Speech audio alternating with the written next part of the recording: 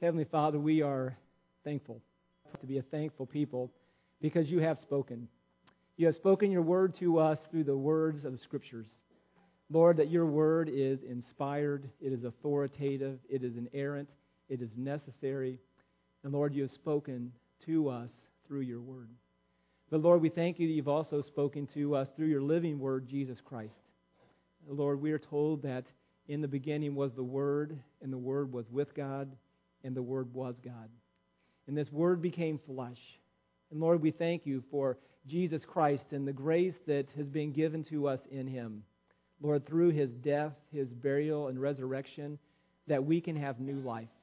And Lord, we thank you. That is why we gather. Lord, we celebrate the new life that you've given to us in Jesus Christ. And I pray this morning that you will continue to stir our hearts to know you, to love you, to desire you, to obey you. The Lord, our whole lives would be being shaped by you and by your truth. And so, Lord, we do pray that you would open our hearts and minds this morning to the Word of God. As we would pray this morning, as we read the Scriptures, as we have sang to you this morning, Lord, we pray that our service would be a testimony to our love for you. And Lord, we pray now that we would listen carefully, that we would receive from you the truth of your word. In Jesus' name we pray. Amen. You may be seated. Well, at this time, our kids can be dismissed to Children's Church. As they're dismissed, I want to appreciate our music team and the hard work that they're doing to lead us in worship. As we think about our role as a church, that we're called to sing. As Jude preached a few months ago, that singing isn't something that we just do as an option, but it is something God has called us to do as a church, and we want to do that well. And so I appreciate their hard work in leading us in that. And with that, I would add, if you have some music ability and we would love to expand and deepen our pool of musicians and those who sing. Now, there's one, might be more than one, but at least one. You have to have some ability.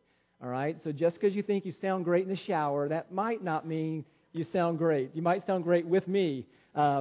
There's a reason why I'm not up there. But if you have some talents or maybe some things that you want to work on, we would love to, again, deepen our pool of musicians. Jude and Bree are in their last year of their internship with us. And so about a year from now, they're going to be transitioning. And we're going to need some depth. I mean, they're doing a great job up here leading, but we're going to need some additional help with that. And so we want to start praying and planning for that. And if that may involve you, we would love to have you be considering that. Well, this morning, our text in our Bible this morning is in the book of Mark, chapter 1. If you'll open your Bibles, if you don't have a Bible this morning with you, we can feel free to use one of the Pew Bibles. We are on page 837 in our Pew Bibles this morning. As we begin our passage this morning and looking at our text, the message this morning is called Priorities. And as we think about priorities, it is oftentimes difficult for us to maintain our priorities to do what is most important to us whenever other opportunities entice us. That we have priorities, but other opportunities often entice us. For instance, the opportunity for a higher paying job with greater potential for advancement presents itself to you, but it will mean more hours away from home. Opportunities, and we weigh those opportunities with our priorities. We would look as well as we would think about you have an opportunity to go to a party with some friends, to go hang out with some friends, but you've already made a commitment to help somebody with yard work. How do you weigh through that? You have an opportunity presents itself to go to have Colts season tickets. Somebody has presented you with the opportunity to have those, but you also know that if you take advantage of those, that is going to impact your participation and involvement with the church body on a regular basis. Priorities and opportunities. They often pull us in different directions. As we think about those kind of priorities, there are leadership gurus that would tell us that good is the enemy to great. That there are good opportunities for us sometimes, but they keep us from greater priorities. As we think this, we're often pulled between good things. We're pulled in different directions. And in our passage this morning, we're going to see how the pull in Jesus' life played itself out and how Jesus maintained His priorities in the midst of tremendous opportunities. Well, Mark chapter 1, verse 35 begins by saying this. And rising very early in the morning, while it was still dark, He departed and went out to a desolate place, and there he prayed. And Simon and those who were with him, and the him is Jesus, they searched for him, and when they found him, they said to him, "Everyone is looking for you." And he said to them, "Let us go to the next towns, that I may preach there also. For that is why I came out." And he went throughout all of Galilee, preaching in their synagogues and casting out demons. As we begin our passage this morning, that we realize in setting our context, earlier in chapter 1, verses 21 to 34, we had a glimpse in the day of the life of Jesus. We see that Jesus, it began with him teaching in the synagogue. It began then, he was rebuking an unclean spirit who was possessing a man. He was going to a friend's house. He healed a sick woman. He then spent hours in the evening curing diseases and casting out demons. And so we see this long day in the life of Jesus. And we jump then into verse 35, and he rises very early in the morning while it's still dark. And he goes to pray. And as he goes to pray, as he's interrupted in that prayer, his disciples are saying there's a great need. And he says, "Let us go somewhere else. Let us go somewhere else, because I've come to preach." That's the purpose. And so our first big point that I want us to see in this is that prayer and preaching are the priorities of Jesus. That Jesus began his day at dark 30 in the morning when the disciples, and he's praying and he's there, and his disciples let him know, they interrupt him by saying that everyone's looking for you. And as we think about this, what's going on? So the disciples they've been with Jesus the previous day. There are crowds outside the house where Jesus was staying. They get up in the morning and they don't find Jesus. And they don't find Jesus, but they're outside. There are all kinds of people. People who are sick, people who are lame, people who are needing help, people who are wanting help, and they can't find Jesus. So they go scurrying about to find Jesus, and it tells us that he went out to a desolate place. So he's away from things, and so they start looking, and they hit the trail, and they go find Jesus, and Jesus is praying. And they say to him, "Jesus," in verse 37, "everyone is looking for you." Now, what do you suppose the disciples' expectation was? What did you think that they found Jesus and they say, "Jesus, everybody's waiting on you." What do you expect that they thought Jesus would do? Well, probably that Jesus would get up and go. And Jesus would get up and go with them, because the needs are tremendous. They have all these sick people, all these hurting people, that Jesus would get up and go with them. But that's not what Jesus does. And Jesus says to them instead, he says to them in verse 38, "Let us go on to the next towns, that I may preach there also, for that is why I came." And what we see in this is Jesus has significant priorities. And his priorities are to pray. He got up early, went to pray. His priority is preaching the Word of God. And I want to look at this and see some things about the life of Jesus and how they translate into our lives, and then the bigger ministry of Jesus. And so the first thing we see in this is that Jesus' priorities are preaching and prayer, but we also see this, that he made time to pray.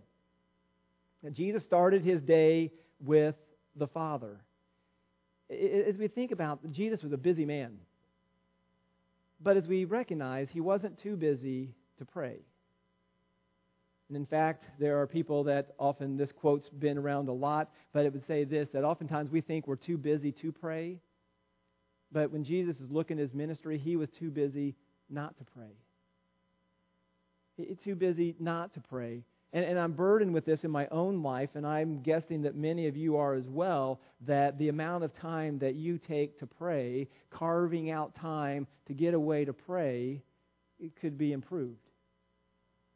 We would see also that Jesus doesn't simply make time to pray. He also got away to pray. He was in the house, and he removed himself from the distractions. I mean, Jesus likely knew what his morning was going to bring. He knew that if he stayed in the house and where he was, that as soon as everybody got up, the demands would be on him. And so Jesus got away to pray. And he went to a desolate place, and there he was alone. And from this, we can think about how easy it is for us to be distracted in prayer. To think about, sometimes you may get up early, and so you're going to make time to pray, and you're sitting in the living room, and you're focusing to pray, and then you open up and you see all the stuff that needs to be picked up. You're like, I got to pick that up. And so you're distracted by that. And so you decide, I'm going to go to the kitchen so I'm not distracted. You go into the kitchen to pray, and it's still dark. People aren't up, and so you're up. And then you look around, and you're like, this kitchen's a mess. Their dishes need to be done. And you're like, I can't focus on this. So you find a room in the house that you don't spend much time in. You go, I'm going to go pray there. It's quiet, light. And so you go there, and you get into that room, and you say, I'm going to pray. And you're praying, and then you start to see the cobwebs in the corners. And you're like, damn, distracted again. And think about how easily we are to be distracted. And I think part of that is the nature of our flesh, that we're just easily distracted people. I think there's also spiritual warfare that goes on with that the last thing that Satan wants us to do is to pray. And so if he can use dust bunnies in the corner of your room to distract you from praying to the eternal creator of the universe, he'll use them.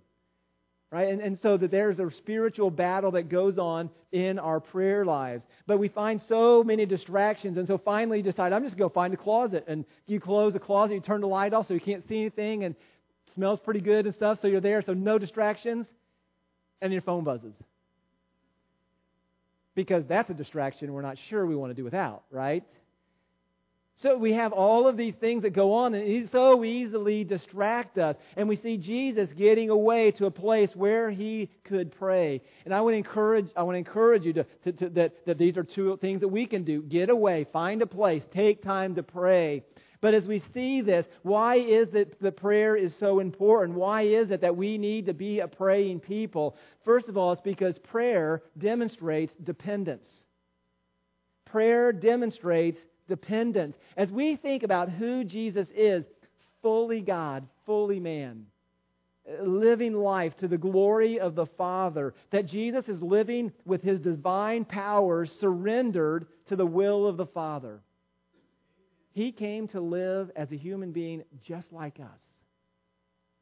And He made prayer a regular part of His life. Seeking the will of the Father, seeking the desires of the Father, seeking the face of the Father, that He would be pursuing this, that Jesus took time to spend with His Father, and that demonstrates His dependence. As we consider our own lives and where does prayer fit into our own lives, there's an author by the name of Daniel Henderson, and he uses an illustration I think is really helpful in this. That he describes the nature in which we can conduct our lives and our ministries, and he uses an illustration comparing a motorboat to a sailboat. And he describes that oftentimes we are living our lives like we're driving a powerboat. We're driving a speedboat, that we are in this boat, and as we're in this boat, that we're racing through the water, we're busy, we're creating waves, there's a lot of activity taking place. We are able to pull others along because we got the motor in our boat. We're able to steer where we think is best, and we're heading where we think we need to be going. And all of this is powered by the high-octane fuel of our own efforts and our desires. And we look at that and we're looking and we're getting a lot done. We're tearing up this lake. I mean, look at this. Look at all that's going on. And he describes that and compares it to the picture of a sailboat. A sailboat that is dead in the water without the wind. And he uses that illustration to help us to see that and to ask ourselves the question, what are we depending on? What are we depending on to give us wisdom and strength and power? What are we depending on? And that we realize that without the power of the Holy Spirit of God working in us, that we can be creating all kinds of activity. We can be into a lot of things that are really busy and look like a lot's happening. But if it's not empowered by the Holy Spirit, driven by the Word of God, then it's ultimately of no value. And it's a challenge for us to recognize what is going on in our own lives. What is going on even in the life of our own church. How dependent are we on God? Are we dependent on the talents and the abilities and the skills of those who serve? And we recognize God gifts the church with skilled, talented, good people, but it's very easy for us then to be operating on our own strength. Prayer demonstrates our dependence. Someone has asked the question this way. They said, if the Holy Spirit was taking out the sails of your life, if the Holy Spirit took a leave of absence from your life, how long would it take for you to notice?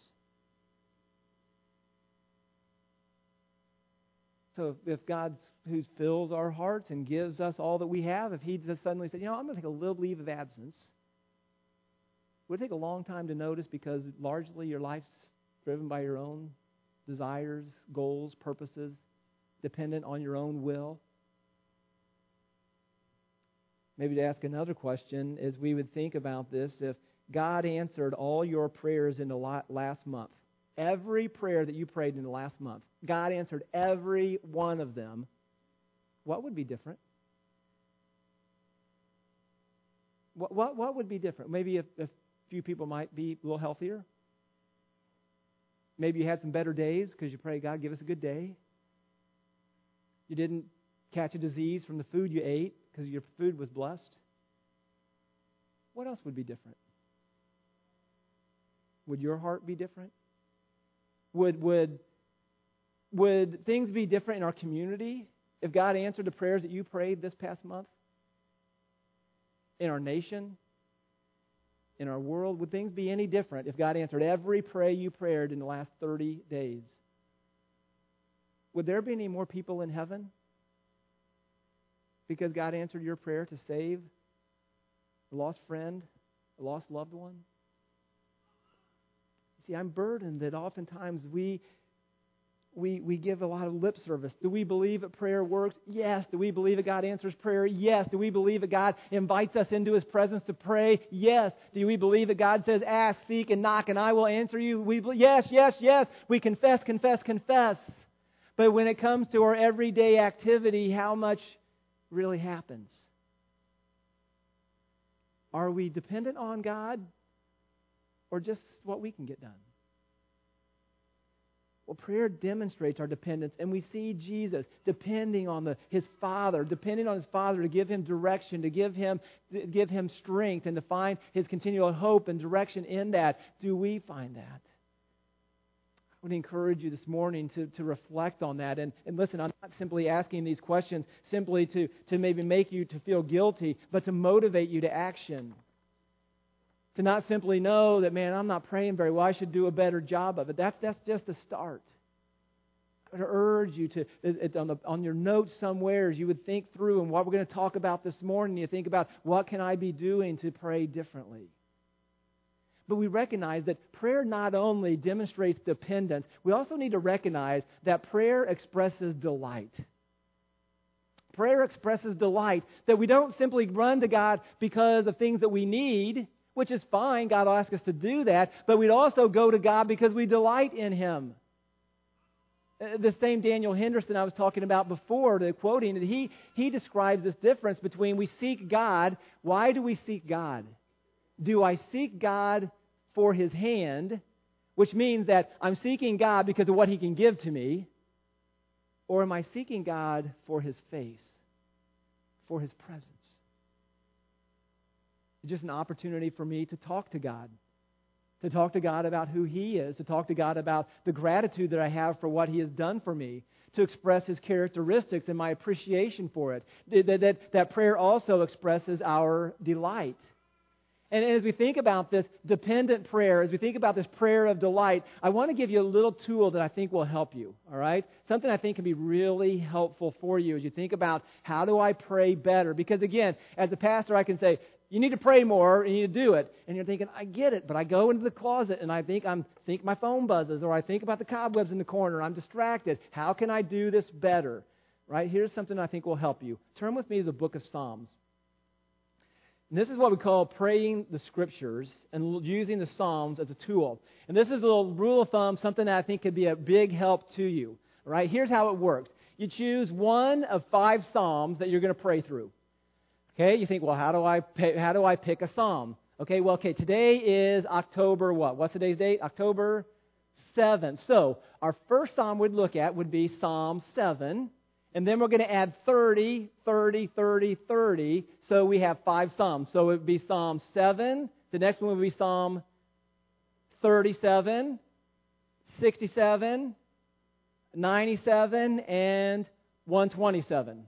So what we do is that you would think, okay, I'm going to spend some time in the Lord. I'm going to pick one of these Psalms. I'm going to prove it. And so you look at Psalm 7, and it's on page 450 in your Pew Bible, and it says this: God, in you do I take refuge. Save me from all my pursuers and deliver me.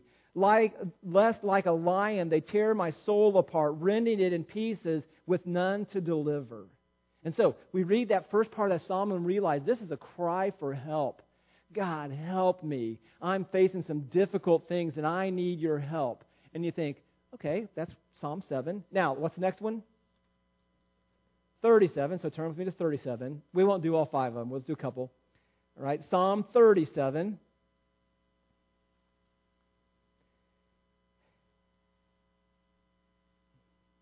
And Psalm 37 begins, "Fret not yourselves because of evildoers. Do not be envious of wrongdoers, for they will soon fade like the grass and wither like green herbs. Trust in the Lord and do good. Dwell in the land and befriend faithfulness. Delight yourselves in the Lord, and He will give you the desires of your heart." And here, it seems like a psalm that somebody's burdened by something, that things are hard, and it's going to express his trust in the Lord. Okay, so the first one was about somebody's battling some enemies and things are hard. Here, expressing trust. Now, let's look at Psalm 67. Real quickly, and it'll just take you a couple minutes to look at the initial Psalms. And Psalm 67, and it's on page 481, and it says this: "May God be gracious to us and bless us, and make His face to shine upon us, that your ways may be known on the earth, your saving power among all nations." And it goes on. So, here's what you do. Today's date, October 7th, so you flip through those different Psalms. It's 5 Psalms, and you think, now I'm going to pick one of those that kind of fit where I am today and what I feel like I need from the Lord and stuff. And so now I'm going to pray through that Psalm. And so then let's suppose you say, I'm going to do Psalm 67. And what might that sound like? Well, what we do then is just start praying through it a phrase at a time. For instance, in Psalm 67:1, "May God be gracious to us and bless us." And you'd pray something like, "God, I thank you that you have been incredibly gracious to me. God, you've given your Son, Jesus Christ, to forgive me of my sins. You've given me more than I could ever deserve. Lord, you've been good to me in ways that I could never have imagined. You have been gracious to me. And Lord, you've blessed us. You've blessed me with blessings that are countless. And yet, God, you're a God who doesn't exhaust all those. And so as the psalmist prays, God, be gracious to us and bless us. Lord, I pray that you'll continue to pour out your grace and your blessings. And God, and to make His face shine upon us. Lord, help me not just to be talking to you about all the stuff that I want, Lord. Help me to be desiring your face, that your acceptance, that you would embrace me, that I could know you and love you in greater ways. And then you go to the next verse, that your ways may be known on the earth. And so you pray about God's work expanding in the earth, and maybe then you get specific, that your ways may be known on the earth. And God, I pray that you would make your ways known to my brother who's lost and doesn't know you. Lord, I pray that you'd make your ways known to my friend who they're struggling in their marriage and they don't know what to do. And God, I pray that you would use your word to give them direction, that they could know your ways.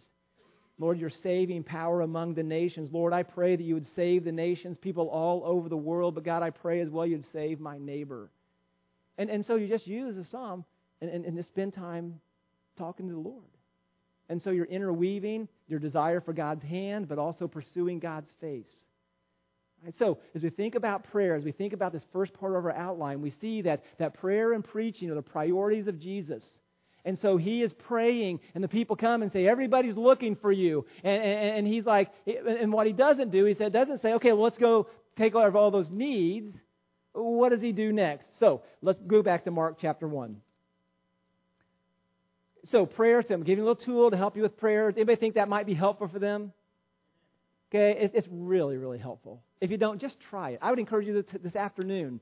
I don't know if there's a football game on or not this afternoon at halftime. Turn it off. You're not going to be distracted by the football game. Get away from distractions and just spend a little time with that, walking through that. I'm confident you'll be refreshed. And then tell me about it. Okay, I'd be curious. I'd be eager to know how that goes for you. Send me a text, send me an email. Spend some time with the Lord. Well, Jesus, back to our passage. So everyone is looking for him. What happens when Jesus is praying? Verse 38, he says, and he said to them, let us go to the next towns that I may preach there also, for that is why I came out. And he went throughout all of Galilee, preaching in their synagogues and casting out demons. It's interesting, as everybody's looking for Jesus, we don't know how they're expressing this, but clearly they wanted Jesus to come and take care of all these people. But Jesus doesn't do that. Jesus says He has a different purpose than coming and healing everybody's diseases. That Jesus doesn't say He has come to make sure that Israel has no more diseases, that everybody in Israel is cured, everybody in Israel is healthy. God had a bigger agenda than that. He had a greater priority. And in this, He says that His priority is to preach there also, to proclaim this gospel. And what the point that we could see in this is that Jesus communicates that good news, this gospel, is more important than good health. The good news is more important than good health, which might even shape the way we pray, because oftentimes as we think about our prayer list, which one of these seem to trump on a prayer list? Good health. I heard a quote recently. Somebody says, we spend more time praying to keep people out of heaven than we do keeping them out of hell. You get that? God heal them. Don't let them die, Lord. Don't let them die. And that's good. I'm not saying we shouldn't pray for that. But the other part of it is we seem sometimes indifferent to people going to hell. That seems weird, right? So, ramp that up. Okay, but Jesus says He's communicating good news is better than good health. And Jesus tells them that He's come for this purpose, is to preach. What is this preaching? Look back over in chapter 1, verses 14 and 15, and we get a picture of what Jesus is talking about here. He says, now, after John was arrested, Jesus came into Galilee proclaiming the gospel of God, saying, the time is fulfilled, the kingdom is at hand, repent and believe the gospel. And what we see Jesus saying here is that there is this gospel, there is good news that we need to hear. We are sinners and rebels against the holy God, and God has made provision for us, so we don't have to suffer the consequences of our choices, that somebody else has suffered the consequences of our choices, and it's Jesus. And He's going to die on the cross, raised from the dead. And so everybody who will turn from their sins, turn and trust Him, will have new life. He will transform them. He'll transform them now and for all of eternity. That's the message. And Jesus says, that's why I came. I came to make this known. Because physical health is important. Spiritual health is far more important. One of the things we realize and that we see throughout the Scriptures, sometimes we hear people say, the only thing that matters are Jesus and the gospel. That's not what the Bible teaches. The Bible teaches us that everything's important. As a believer, everything matters. The time you spent yesterday, if you're a parent, spend yesterday having a donut with your 4-year-old yesterday, that matters to God. That's important. Cleaning your house with cobwebs that don't distract you in prayer, that matters to God. Okay, everything matters. But we also, so good health matters. But they're just things that matter a whole lot more than others. And so we need to recognize that there may be tons of opportunities, but we need to recognize what are our priorities. And so we're keeping an emphasis on the priorities while addressing the concerns that we have. And that's what we see Jesus do, because Jesus says, let's go on to the next town that I may preach there also. Because what we're going to see is here, Jesus doesn't say, the only thing that matters is me preaching the gospel. I don't care about those people that are sick and suffering. Because look what it says next. And He went through all of Galilee, preaching in their synagogues. Now, does anybody's verse end there? No, your verse doesn't end there. It goes on and says, and casting out demons. He cares about these people. And if we have any doubt, let's just read on. Verse 40. And a leper came to Him, imploring, kneeling, and said to Him, if you can, make me clean. So, Jesus has just said, I've come, let's go to other towns, I've come to preach. A leper comes up to Him. Now, if we don't know Jesus well, and we're just reading what we have here, and we don't read any further, we would think, what would be His response? Hey, I didn't come to heal people. I didn't come for your problems. I came to preach the gospel, so bug off. But look what Jesus says in verse 41. Moved with pity, moved with compassion, He stretched out His hand and He touched to him and He said, I will be clean. And immediately the leprosy left him and he was made clean. As we look at this, leprosy was a significant disease in their day. There's a whole range of skin diseases that was described as leprosy, some from a little skin infection to some as called, I think it's Hansen's disease, where your skin oozes and body parts fall off. It's fatal. It's bad stuff. And Leviticus 13 45. Listen to what it says about lepers and how they're supposed to be in the community. It says, Leviticus 13:45, the leprous person who has the disease shall wear torn clothes, and let the hair of his head hang loose, and he shall cover his upper lip and cry out, unclean, unclean. He shall remain unclean as long as he has the disease. He is unclean. He shall live alone. His dwelling shall be outside the camp. So somebody with this disease, because very likely it was a contagious disease, and so they needed to live separate. And so people could identify a leper. They're to wear old, ragged, torn up clothes. Their hair is supposed to be just let go. And so basically we see this long, stringy hair with that. And as they're walking, they're covering their lip and they're saying, unclean, unclean. And so everybody knows what? Stand clear. Get away. And this individual is supposed to live alone outside the camp. Now, think about somebody having to live that way. Because they have a disease that is maybe highly contagious, they need to be isolated because of that. And so we realize that there may be some things with that, but realizing who cares about people like that? I don't want what they have. I don't want to get close to that. I don't want to catch it. They have to live outside. They're called themselves unclean. And yet as Jesus sees this leper, it says he is moved with pity. He cares. And then look at the little detail. He's moved with pity, and he stretched out his own hand and touched him and said, I will be clean. And immediately the leprosy left him. Now, last week we saw that Jesus, that he merely speaks sometimes and stuff can be healed. Other times he touches somebody by hand and raises it up. So Jesus could have healed this guy just by saying, I will be clean, but keep your distance. He could have said that. He could have healed that man in that fashion. But Jesus didn't. What did he do? He touched him. Here's a question. When do you think the last time anybody touched that guy was? We don't have any idea. Probably a long time. And here is this, in many ways, the way they're treating Jesus. He is a superstar, and he is this miracle worker, and this guy wants to be clean. And what does he do? We don't see Jesus saying, hey, disciples, keep this guy from me. I got other business to do. We see Jesus touching him. And it's this incredible picture of the compassion of Jesus. That Jesus doesn't just address our problems and our needs from a distance. Jesus draws near to us. He gets involved. He invests himself in our struggles. And so what we see in this, the point that I want us to see, is that people and problems, they're concerns of Jesus. Preaching and prayer are priorities, but he is concerned about people and their problems. As we see this, we need to see that Jesus truly cares about the challenges we face. Jesus is not indifferent. And I want you to hear me this morning that whatever your struggles are today, whatever deep waters you may find yourself in, whatever fires you may be walking through today, I want you to know that Jesus is not distant from you. He is not desiring to keep distant because you've messed up so much and now He's backing away and waiting for you to fix things. What Jesus is waiting for you to do is to respond to this individual who says, if you will, make me clean. That we would come to Jesus and say, Jesus, if you desire this, you can help me. And Jesus' response is, I will. Be clean.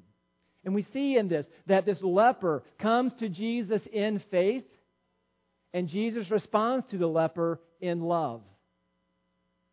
That's how we come to Jesus. We come to Jesus in faith. How does He respond to us? In love. That's the Savior that we have. That's the Savior that we pursue. And we need to realize that none of us are too dirty. None of us are too unclean to come to Jesus. We may be, and frankly, listen, all of us, apart from the work of God, are spiritual lepers. Every one of us are spiritual lepers who are unclean. Unlike the lepers in the Bible, though, we often don't know how unclean we are. We think we're pretty clean. But in the love and the compassion of Jesus, He reveals our sin to us so that we can be made new. And so we see this great hope in this. Jesus, priority of preaching, priority of prayer, but really concerned about people and their problems just like us. Well, what happens next in our passage? Verse 42, immediately the leprosy left him and he was made clean. And Jesus sternly charged him and sent him away at once and said to him, "See that you say nothing to anyone, but go show yourself to the priest and offer your cleansing that as Moses commanded for proof to them." So, what's supposed to do? This guy, Jesus says, don't tell anybody about this, but go to the priest, show them that you've been made clean. That was a part of the Old Testament ceremonial law. The priest would look at him, declare him clean, and now he could be back part of the camp. He could be part of the people. Doesn't have to have his old clothes, the hair, all that kind of stuff. Everything's good. And so he says, go take care of that, but he says, don't tell anybody about it. And we scratch our heads and think, why doesn't he want to tell anybody? Then why didn't he want everybody to know? Well, let's keep reading. It says this, verse 45, but he went out and began to talk freely about it and to spread the news. So this guy doesn't obey Jesus. He goes, he's talking to everybody, so that Jesus could no longer openly enter a town, but was out in a desolate place, and people were coming to him from every quarter. So what happens? We've learned earlier, look back in chapter 1, verse 28. What's going on with Jesus and His popularity? His popularity is growing. Chapter 1, verse 28. At once His fame spread everywhere throughout all the surrounding regions of Galilee. And then it goes on in verse 33. The whole city was gathered together at the door. The crowds are just growing like crazy. And they grow to the point, after this guy goes, Jesus can't go into town anymore. The crowds are so big. Everybody wants healed. Everybody wants this from Jesus. He can't even go into town anymore. And we'd say, well, why doesn't Jesus go and heal them and preach? Why doesn't He do that? Why does He say He goes out into desolate places and people come into Him? Why does He change what He does? Listen, imagine this. Let's suppose we're in Indonesia, and there's been this massive earthquake, a tsunami, and we're without power, we're without water, we're without sewage, we don't have anything. And it's been like 2 weeks, and we're desperate. And we are desperate because we have significant needs that we can't meet on our own. And then a semi full of bottled water drives into town. Does that become a popular place of gathering? Yeah. Now, I say to you that before I distribute any of this water, I want to talk to you guys about some things. How well do you think they're going to hear anything I have to say? They're not going to hear a single word I have to say. Why? They're desperate. They are desperate. The crowds are so big that they want this. They're not going to hear anything that I say. And so we have this mob of people all around it. And probably, if you have a mob of people, what's the volume often happens? Raises. I said, shh, hey, I want to talk to you about something. And the people in the back are saying, forget saying anything, we want some water. And so Jesus shows up in His town, these hordes of people, He wants to do some preaching and says, forget preaching, forget that stuff, we want healed. We know what you did in Capernaum, we know what you did in these other towns of Galilee, do that for us. And Jesus can't enter these towns anymore because of the mob of crowds that are growing. And so what does He do? He retreats. And it says that He goes to these desolate places, and then people continue to come to Him. Here's what I want us to see. That Jesus had priorities, preaching and prayer. He had concerns, people and their problems. But listen, that Jesus doesn't change His priorities whenever our disobedience changes His opportunities. You see, Jesus could have changed His priorities. He says, you know what, I know I came to preach, but look at all these needs.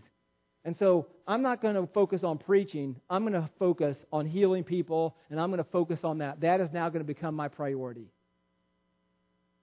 You see, that's a problem. Because Jesus didn't send Him primarily to meet needs, meet physical needs. He sent Him to preach the gospel. As we think about the implications of us as a church, I think this message helps us very clearly begin to understand some of our priorities and what we ought to be doing as a church. What is the priority that God has given to us? To make disciples, to preach and to pray. The Word of God, those are our priorities. But that doesn't mean that we're not going to care about our neighbors. It doesn't mean that we're not going to seek to meet some needs. But we're recognize we're not going to let this turn upside down. And what we see often happen in churches is that their priorities change and the needs of people, and so the preaching of the Word just disappears. Everything matters. Some things matter more than others. And what matters more and what matters most are the Word of God and prayer. People and problems are real, but we need to keep these in good balance.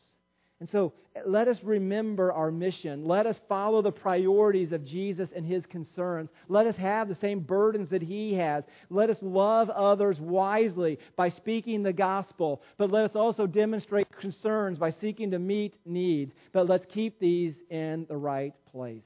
We're deeply concerned about people. We're deeply concerned about problems. But we are primarily focused on the priorities that Jesus has given to us to go and to make disciples. And so, as we consider that in our own lives, as we consider that in the context of prayer, I would ask you to be praying about these things. To be praying, God, give us as a church wisdom to know how to get the gospel into our community and to keep that as a primary priority. But God, as we go about preaching the gospel and we discover needs, give us the wisdom to know how to meet those needs. But to do this all together, that we have a holistic gospel and a holistic ministry. That we love You with all of our heart, soul, mind, and strength, and we love others as we love ourselves. Lord, help us to know how to put all that together. Well, as we close this morning, I want to just point you to your sermon notes. On the bottom, there's some make it real things I'd encourage you to maybe consider as we conclude this morning. And then also on the back side, there are some questions I would encourage you to consider as well. So I'm going to pray, and our men will receive our morning off. But as we pray and receive the offering, I would encourage you to consider, what will I do with this message? What will I do with the message of priorities and prayer, people, and their problems? Let's pray. Heavenly Father, we thank You for Jesus. Lord, we thank You for the pattern that we see in His life that seems to be reflective, need to be reflected in our lives. But Lord, we thank You as well that we would be a people who are committed to the priorities of Jesus because we have become children and brothers of Jesus. That we've been adopted into Your family, and that we would have a heart for others. That we would have a heart for You. Lord, I pray that You would stir us and to consider our own prayer lives. Are we more like a motorboat or a sailboat? Lord, I pray that You would help our ministry, the ministry of Eastside Baptist Church, to be one that is very much a sailboat that is driven by Your will and Your power, and that we would submit ourselves to that. Lord, help us this morning. Lord, help us to see Your truth. Help us to see that all things matter. Some matter more than others, and that Your word and prayer are essential for our ministry. In Jesus' name we pray. Amen.